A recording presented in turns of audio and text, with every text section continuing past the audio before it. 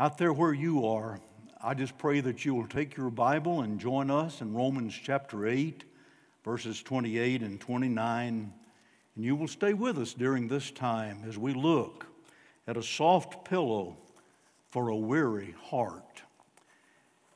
Romans 8, 28 and 29. And we know that in all things God works for the good of those who love Him, who have been called according to His purpose. For those God foreknew, He also predestined to be conformed to the likeness of His Son, that He might be the firstborn among many brothers. You don't have to travel very far to find a weary heart. If you will look around, you will find people that over that lower eyelid, liquid love is flowing, making a little tear streak down through the cheek. We'll look at that liquid love and try to figure out, how can I minister? How can I help? But keep in mind that God wipes away all tears from our eyes.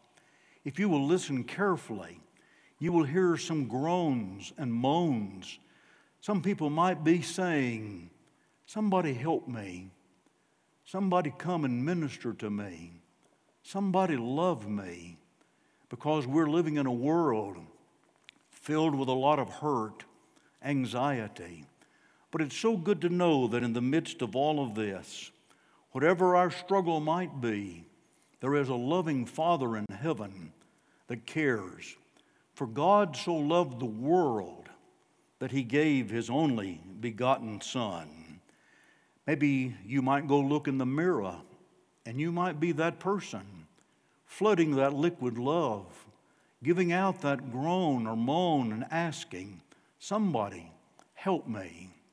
Keep in mind that whatever the need might be, it could be physical, it could be family, it could be financial, it could just be some struggle maybe no one is aware of around you, but still on the inside. You feel like you're coming apart. You feel like the world is crashing in on you. And you wonder, in the midst of all of this, is there any help? Is there any answer? And as a Christian, we can experience the same trials and troubles that people who do not know Jesus experience. When Jesus looked at those 11 faithful apostles on the night that He was arrested, that Thursday night, He looked at them and He said, "In this world you will have trouble, but take heart. I have overcome the world." There is a soft satin pillow provided by a loving God that any person can bring a weary, beaten, battered heart and place upon that pillow and find some comfort and find some rest. That's what Paul is talking about in one of the greatest passages of truth, all the Bible's truth. But what a marvelous passage. And we know that in all things, God works for the good of those who love Him, who have been called according to His purpose. This morning we're going to look at this passage of Scripture from two viewpoints. First of all, we want to look and see what Paul is not saying. And you might say, "Claude, that's an unusual way to approach a sermon." But I think it's crucial that we understand four definite things that Paul is not saying. Because sometimes you will hear it said, this is what he's saying, but it's really what he is not saying. And then we'll come to the positive. We don't want anyone to go home or stay at home or try to live on a flat tire. We want you to have four good, firm tires. And so we're not going to go home. We're not going to leave you alone with a flat tire. As we look at four things that Paul is not saying, notice this. Paul does not say that all things work together for good for all people. Let me say it again. Paul does not say all things work together for good for all people. And we know that in all things, God works for the good of those who love Him. The good of those who love him. Phillips translates this, moreover, we know that to those who love God, who are called according to his plan, everything that happens fits into a pattern for good. Williams translates it. Yes, we know that all things go on working together for the good of those who keep on loving God. We are called in accordance with God's purpose. God has a purpose. He has a plan for every person, for every nation, for every church, for the whole world. But his plan always has to fit in our loving him. That is the key. So keep in mind that our trials and our troubles and our sorrows and our heartaches are going to make us either better or bitter. And we will make the choice. We will decide whether this is going to make me a better person or I'm going to come and live as a bitter person. I want to give you two examples that proves this. One of these examples comes from the newspaper. Billy Graham wrote a syndicated column for a lot of years, and this is what he received one day. I have a son, 14 years old, who had an accident last August. For months I have prayed that he would recover, but the doctors tell me that he will never be any better. I wish I could express the hatred for this stinking rat called God. Please tell him when you pray how much I despise him. My heart breaks when I read that because what a sad attitude. What's the problem? She has led a very heartache, tragic experience of life, make her extremely bitter. Now, as you have listened to that, God called a rat. I want you to listen to this. This is from the Oklahoma Baptist Messenger. That's the state paper in the state of Oklahoma. In New Mexico, we have the Baptist New Mexican. This is what it says. Our son, Brian Keith Lewis, was in a fatal accident on March the 22nd. He was 21 years old, our only child. Keith was a faithful Christian and a good witness. He had a loving and tender heart. Not only did he love everyone, he was loved by everyone he came in contact with. People were very kind during our loss, but had he not been a Christian, I doubt if we could have kept our sanity. For 21 years, he brought love and peace to our home. For parents, we must tell you, don't let another minute go by if God is not in your life. Our hearts are broken because we lost one of our most prized gifts, a gift that God loaned us for a short while.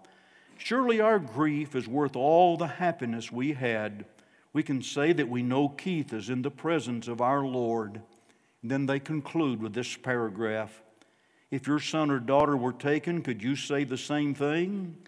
To Keith we say, thank you for loving us and letting us love you in return.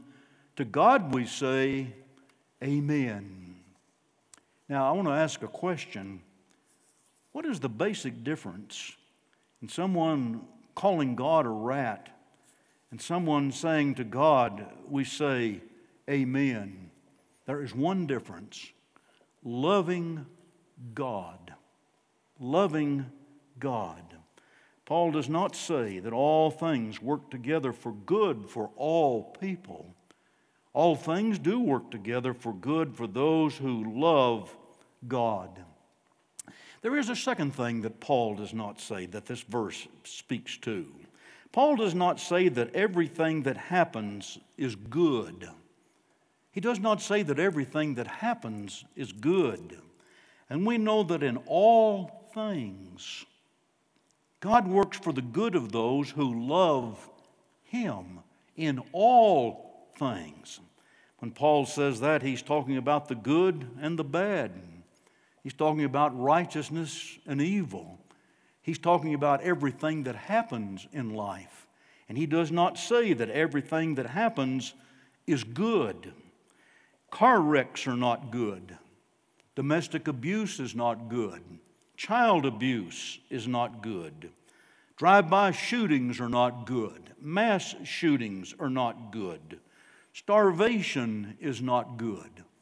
There are a lot of things in life that are not good, and God's Word never says that they're good. And certainly the Apostle Paul in this passage of Scripture never says anything about them being good. Let's look for just a moment at disease, at sickness. In the Scriptures, we know that Jesus truly is the great physician. He performed 41 healing miracles.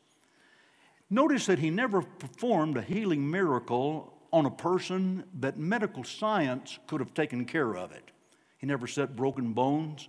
He never healed rashes. He healed leprosy, blindness, deafness, lameness. He even resuscitated 3 people back to life after they had died. Why didn't Jesus leave those people alone if disease is good? Because disease is not good, and God never says that it is. And Paul certainly, in this verse, never indicates that it is. On one occasion, Jesus had 5,000 people to sit down, and he fed them. Another occasion, he had 4,000 people to sit down, and he fed them, because he said for people to be hungry is not good. Starvation is not good. And if all of these things that sometimes are so horrible in life, if we try to say they're good, then why isn't heaven going to be filled with them? Because the Scripture is very clear. Listen to what John writes. He will wipe away every tear from their eyes. There will be no more death, or mourning, or crying, or pain, for the old order of things has passed away. No, heaven's going to be void of all of the things that we have talked about very briefly, the accidents, the shootings, the rapes, the disease, the sufferings. All of that's going to be wiped out, and there'll not be any more of those hurts and pains, because heaven's a perfect place. And we live in an imperfect world, in an imperfect body, and we're going to experience, as we move through life, good and bad. So Paul does not say that everything that happens is good. There's a third thing he does not say. Paul does not say that everything that happens is God's doing. So often I hear someone say rather flippantly, or maybe they just don't know, when something very tragic happens, they say, it's the will of God. No, there are a lot of things that happen in life that are not the will of God. And certainly God does not do evil. James says in 1:12, for God cannot be tempted by evil, nor does he tempt anyone. God is holy. God is righteous. God is just. God is love. He does not do evil. He does not do that. Back in the book of Job, there are 2 verses I want us to look at. Job 1 and verse 12. The Lord said to Satan, God and Satan's been having a conversation about Job. The Lord said to Satan, very well then, everything he has is in your hands, but on the man himself do not lay a finger. Job was going to go through a test, a great test of his faith, of the cause of his love for God. Satan says, Job serves you, God, because of what he gets from you. You've built a heavenly pipeline from heaven into his very front room and turned on the spigot, and it runs full flow with blessings and goodness. But if you'll shut off the spigot, he'll curse you to your face. And God said, I don't think he will. And God gave Satan permission to touch Job. Very quickly we see that a storm hits and kills all 10 of Job's children, 7 sons and 3 daughters. And then his servants begin to trickle in and say, all of the cattle are gone, and the sheep are gone, and the oxen are gone, and the servants are gone. Then I want to turn to chapter 2 and read verse 7. God and Satan's had another discussion about Job. And God says, have you looked at Job? Have you looked at him? Did you see what he said? Job got up and tore his robe and shaved his head. Then he fell to the ground in worship, and he said, "Naked I came from my mother's womb, and naked I will depart. The Lord gave, and the Lord has taken away. May the name of the Lord be praised." In all this, Job did not sin by charging God with wrongdoing. And Satan says, "Yeah, I know, but it's flesh for flesh. You haven't let me touch him. I've touched everything around him, but I haven't touched him." Verse 7 in chapter 2, "So Satan went out from the presence of the Lord and afflicted Job with painful sores from the sole of his feet to the top of his head." Here this godly man, God complimented him 3 times about what kind of a man that he was. But we see he's sitting in a mass of boils, cancerous type sores from the top of his head to the bottom of his feet. But he says in verse 10, "In all this, Job did not sin in what he said." So we want to keep in mind that not everything that happens is God's doing. Let's don't credit God with Satan's work of evil. Sometimes we want to keep in mind that a lot of things happen that we don't understand. We don't understand. I had a wonderful Greek New Testament professor while in college. His name was Dr. Fred Howard. And he gave me a poem one day. I was in his church, College Heights Baptist Church in Plainview, Texas. And I had mentioned something along this line, and he said to me, "Claude, I want to give you a poem that I wrote. It's called 'God's Will Be Done.' A lifeless child lay on the ground, with morbid people gathered round. His mother's lover in a rage had killed him at this tender age. Some thoughtless person from the crowd quite piously intoned aloud, 'God's will was done.' I answered, 'No,' in angry voice. 'An evil man has made this choice. God loves all children in the world. He in his anger has not hurled this precious child to mangled death and viciously snuffed out his breath. Man's will was done.' A lovely girl lay sick in bed. From cancer soon she would be dead. Her loved one's friends were asking why a child so young must waste and die. Their pastor said, 'If good or ill, whatever happens is God's will. God's will be done.' I answered, 'No, God wills us life, not diseases, sin, and strife. Our Lord explained so all may know that Satan bowed a woman low, but Jesus healed her body then, just as he also saves from sin.'" There are a lot of things that happen in life that are not God's will. Everything, yes, does happen within his permissive will. God permitted Satan to touch Job 2 times. But it has to come through God's permissive will, and it is not his intentional will. There's a 4th thing we want to notice that the verse does not say. The verse does not say that everything that happens is good as we define the word good. You say, "Claude, you're making a backdoor escape hatch to try to cover everything you've said." No, I want us to see exactly God's definition of what good really is. Because his definition and ours often is not the same. Now, sometimes we say things like this.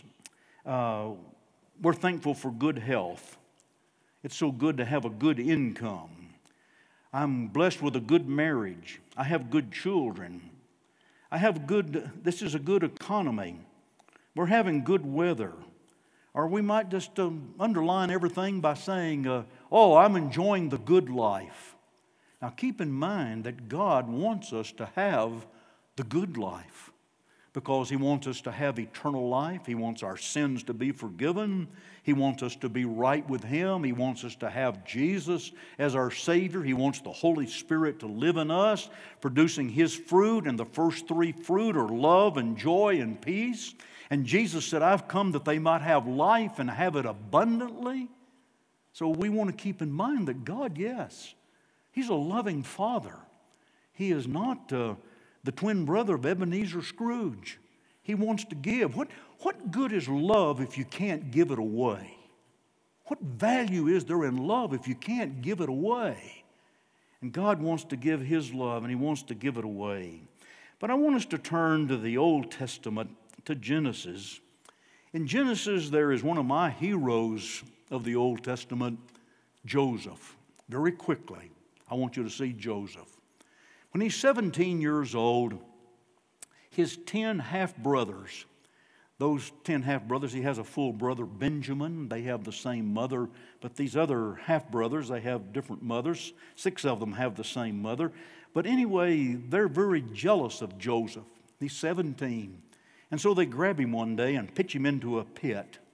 And they don't really know what to do with him, but a slave caravan comes by, and so they decide to sell him. They sell him into slavery.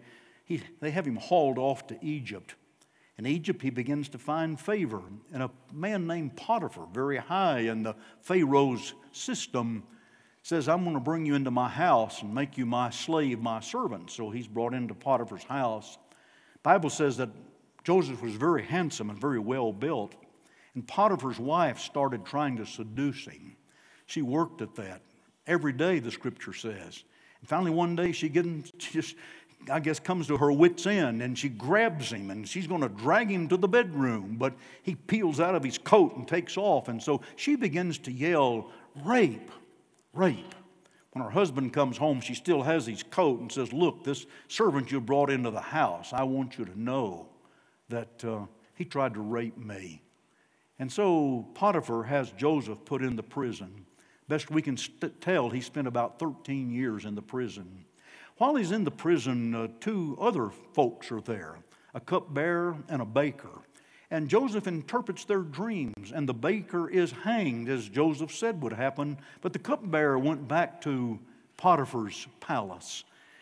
And the scripture says that the cupbearer forgot him. But Pharaoh began to have dreams, and 2 years later, after the cupbearer had gone back, Joseph is having these terrible dreams. And the cupbearer said, well, there's a fellow out in the prison that interprets dreams. He interpreted mine. He interpreted the baker's. So they send for Joseph, and they bring him in, and sure enough, he interprets the dreams. They're going to be 7 very prosperous, abundant years, but they're going to be 7 very, very lean starvation years. And so Joseph is elevated, number 2 in all of Egypt, only under Pharaoh. So what Joseph had said in interpretation of the dream, that's exactly what took place. These brothers, these half-brothers, still in their own homeland, starvation hits there. 2 hard, lean years. They make their way to Egypt seeking food, nourishment. They hear that there are barns that are full over there. So when they're there, these brothers come in before him. And Joseph knows who they are, that they're his half-brothers that sold him into slavery. But they do not know who Joseph is. And so as they're there before him, I want to read to you what Joseph says to them. This is Genesis chapter 45.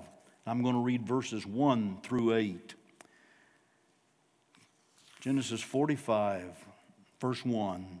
Then Joseph could no longer control himself. Before all his attendants, he cried out, have everyone leave my presence.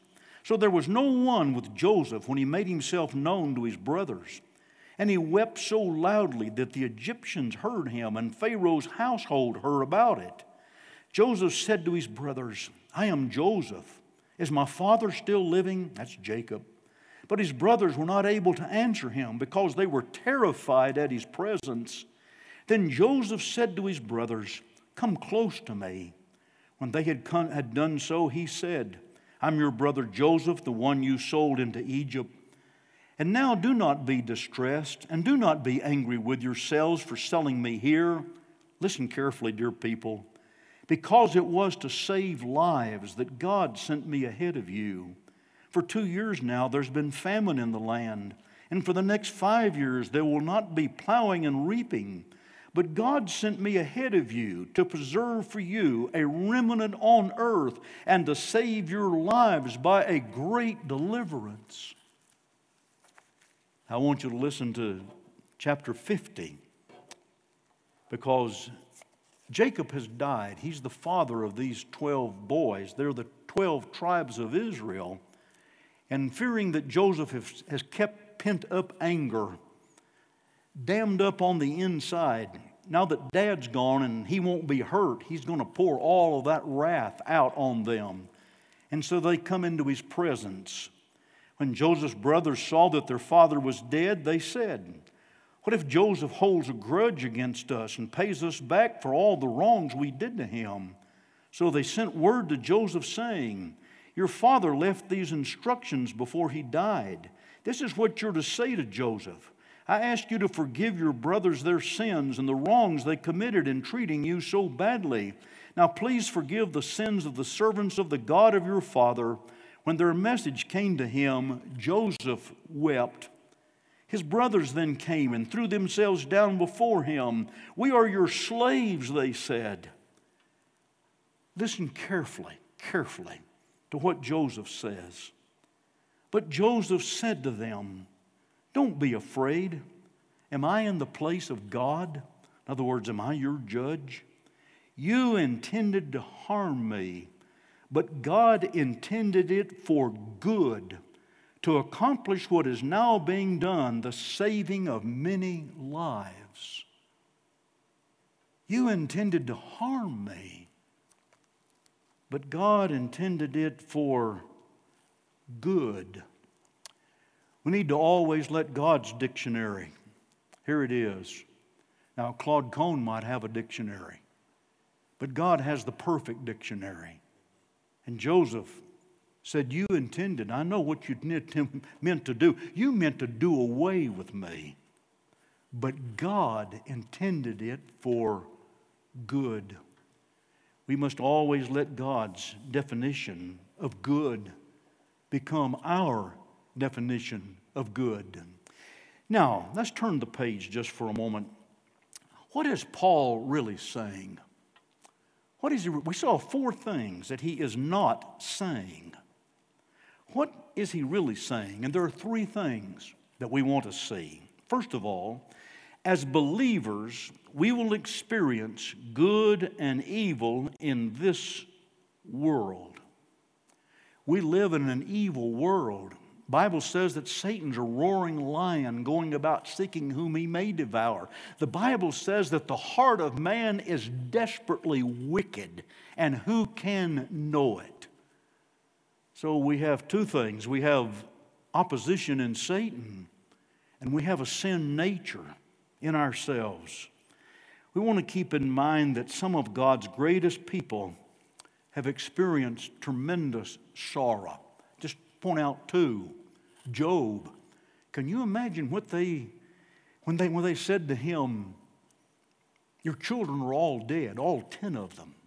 Your 7 sons and 3 daughters." And he had to say, "Go out to the family plot and dig 10 fresh graves."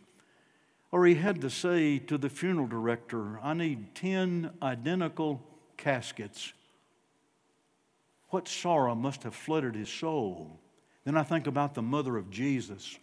I see her standing at the foot of the cross with the Apostle John, and seeing her son, he's already been spit upon and backslapped and whipped and beaten and cursed and ridiculed, and now he's hanging between 2 thieves, dying. And she was told when they dedicated Jesus that the day would come that a sword would pierce her heart, and it did as she stood there that day. What enormous sorrow flooded her. So sometimes as faithful servants, as God's people, we experience enormous sufferings.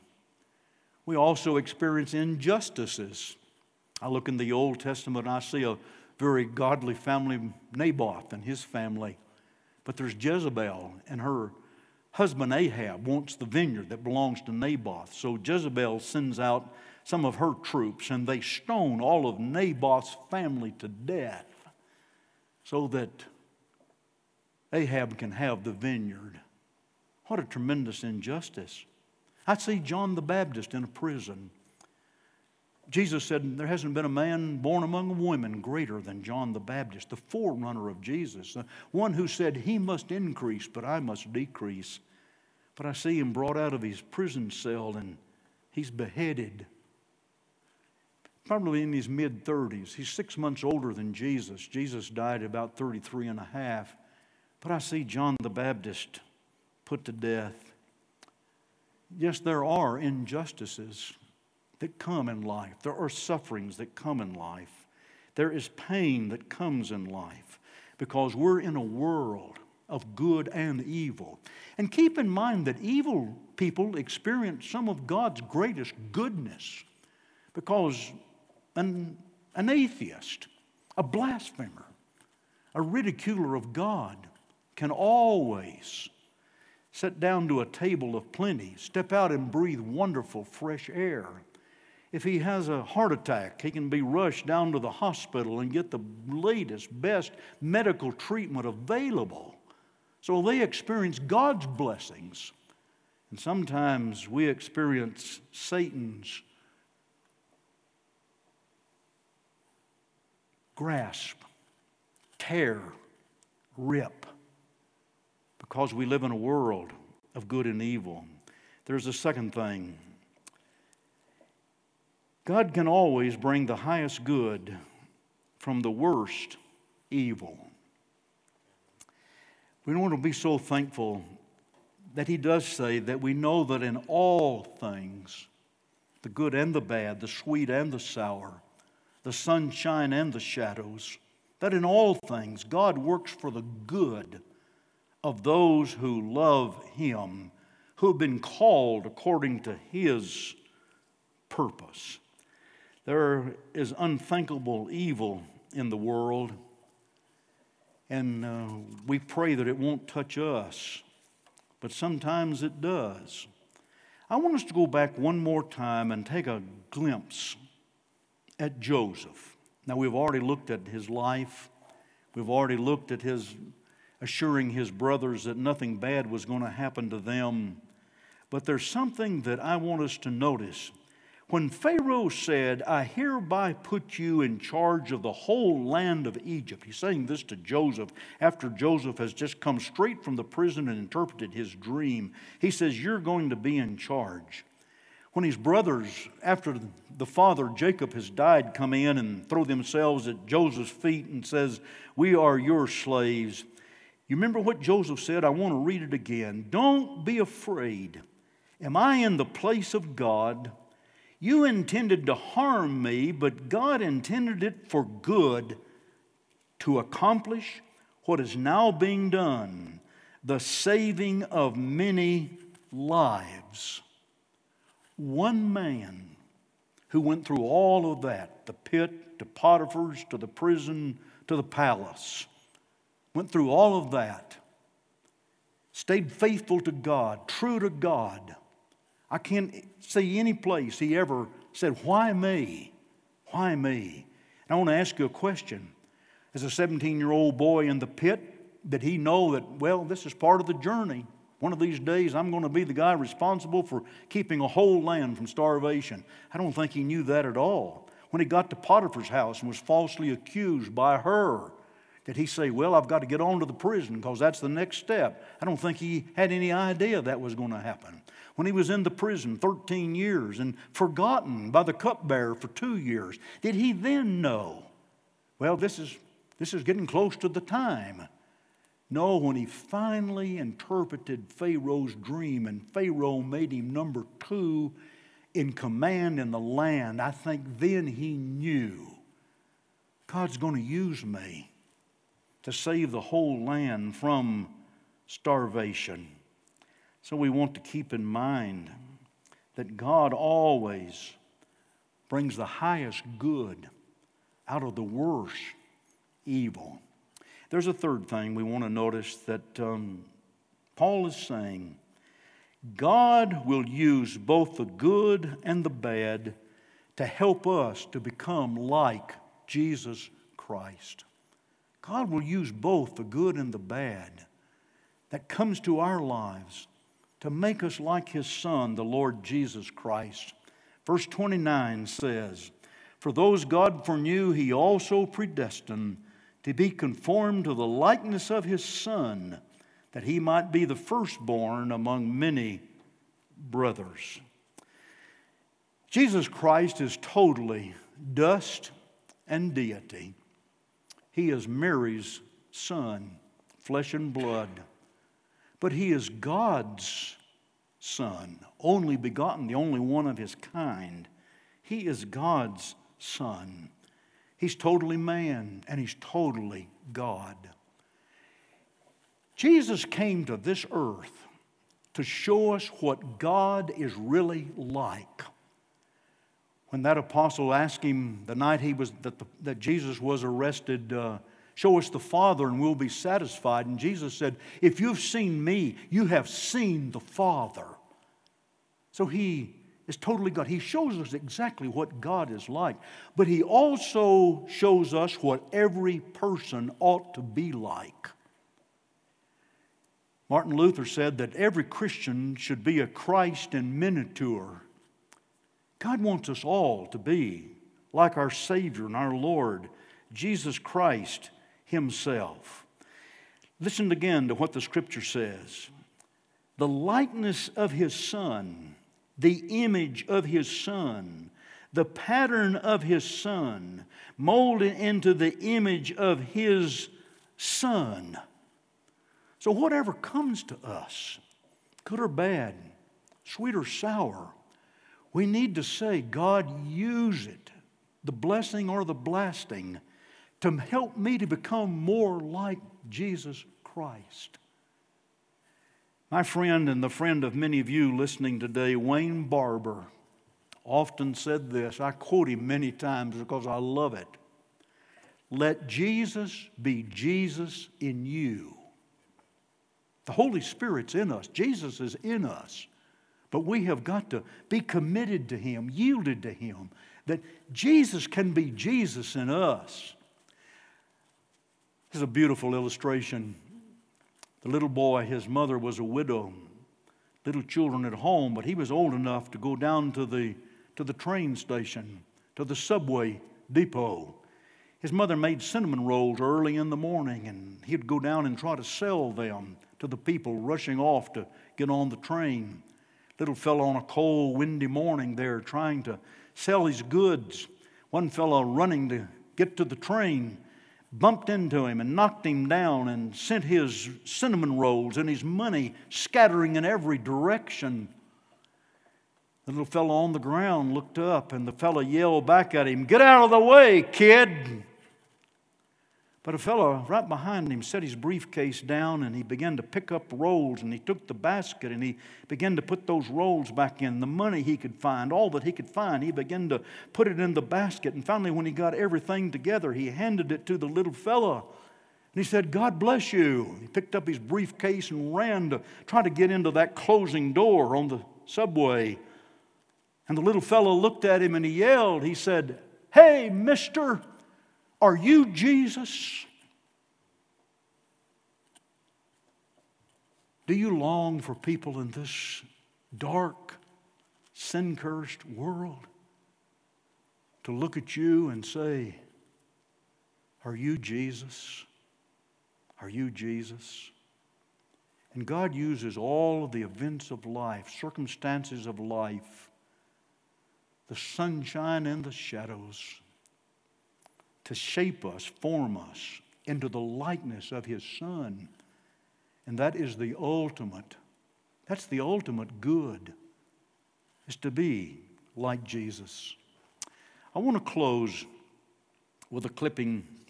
This is from the Arkansas Baptist paper. It's called "All Things Work Together." And this is what it says. Monroe Hunt sat and stared at the young man seated on the other side of the courtroom. His heart was pounding. This was about the hardest thing the Lord had ever asked him to do. He had felt the same urging that night of the accident scene, as the rescue team worked fervently to free his daughter's body from the mangled automobile. But he was struggling with a question. Why her? She was just a high school junior, pretty, popular. Just a year before, she had committed her life to mission service. Jeanette was a breath of fresh air, a teenager trying hard to please the Lord. She had been on her way to a country fair at Perryville from her home in Plainview. She and a friend headed east on Highway 60, laughing and talking excitedly about the fair. Her friend's 11-month-old daughter played happily beside them. Then it happened all too quickly. They rounded a curve to find another vehicle speeding toward them on the wrong side of the road. Jeanette's friend swerved, but too late. The other vehicle plowed into the passenger side of the car, killing Jeanette and the baby instantly. Hunt and his wife, Levita, rushed to the scene. They watched helplessly for 4 hours as a rescue team untangled the wreckage. Off to the side, a trooper had arrested the other driver, intoxicated. The Lord was telling me to go over and witness to him, recalls Hunt, who was pastor of the Blufftown Church at the time. I just couldn't do it. I kept asking, what good would it do? He's been drinking and using drugs. He might be belligerent. He might reject what I have to say. While they waited for the trial date, Hunt struggled with his grief and anger. The Lord kept urging him to go and visit the young man who lived in Ola, just 5 miles away. Hunt kept putting it off. He continued to resist during the trial. One part of him wanted to share God's love, but another part wanted to tell him, you're going to get what you deserve. Finally, he asked Tom Derry, pastor of the Plainview Church, to walk with him over to the table where the young man sat waiting for the jury to return with its verdict. As he walked up, the Lord removed the barrier, said Hunt. It was like I was talking to my own son. When the young man looked up and saw Hunt headed toward him, he broke into tears. Hunt opened his Bible and talked with him about his need for Jesus. The young man prayed to receive Christ. I kept thinking about Romans 8:28, said Hunt, who now pastors at Sologolicha. It was not a good thing that happened to us, but 7 young people accepted Christ at the funeral, and then this young man made a profession of faith. We want to give God the glory. He really can work good in any circumstance. Would you bow with me? Loving Father, we're grateful for this great truth that you, our loving, caring, forgiving, giving Father, can always bring good out of any setting, any circumstance, any event. You have the power and the ability to bring forth good. And the bottom line, final total of that good is to make us like Jesus Christ. I pray, Father, in the midst of coronavirus and all that's taking place, I pray that you will bring a lot of good out of a very dark, sad day in the world. Father, I just pray that our reaction always be, Lord, use this to make me better and don't let me become bitter. Lord, do your work, do your will. I pray in Jesus' name. You've been listening this morning wherever you are through the streaming. If you don't know Jesus as your personal Savior, I'd encourage you this moment to pray to Him. Not to me, I'm just a man, but to Jesus, Creator of the universe, only begotten Son of God, Savior of the world, coming King of kings and Lord of lords. Pray to Jesus. Lord Jesus, I know I am a sinner. Forgive me of my sins. I turn away from a sin-style life. Come and enter my life. Live in my heart. I turn my whole life over to you. I pray that you will do that. If you have done that, or if you'd like to have some prayer, some comfort, there's some phone numbers on the screen. Look at those. The pastor on call, the prayer line. Call one of those two numbers, and someone from this good church will respond to you today. And I do pray that you have found God's soft satin pillow for a very tired, weary, beaten heart. And just rest your need upon that pillow. Remember, all things work together for good to those who love God, to those who are called according to His purpose. God bless you.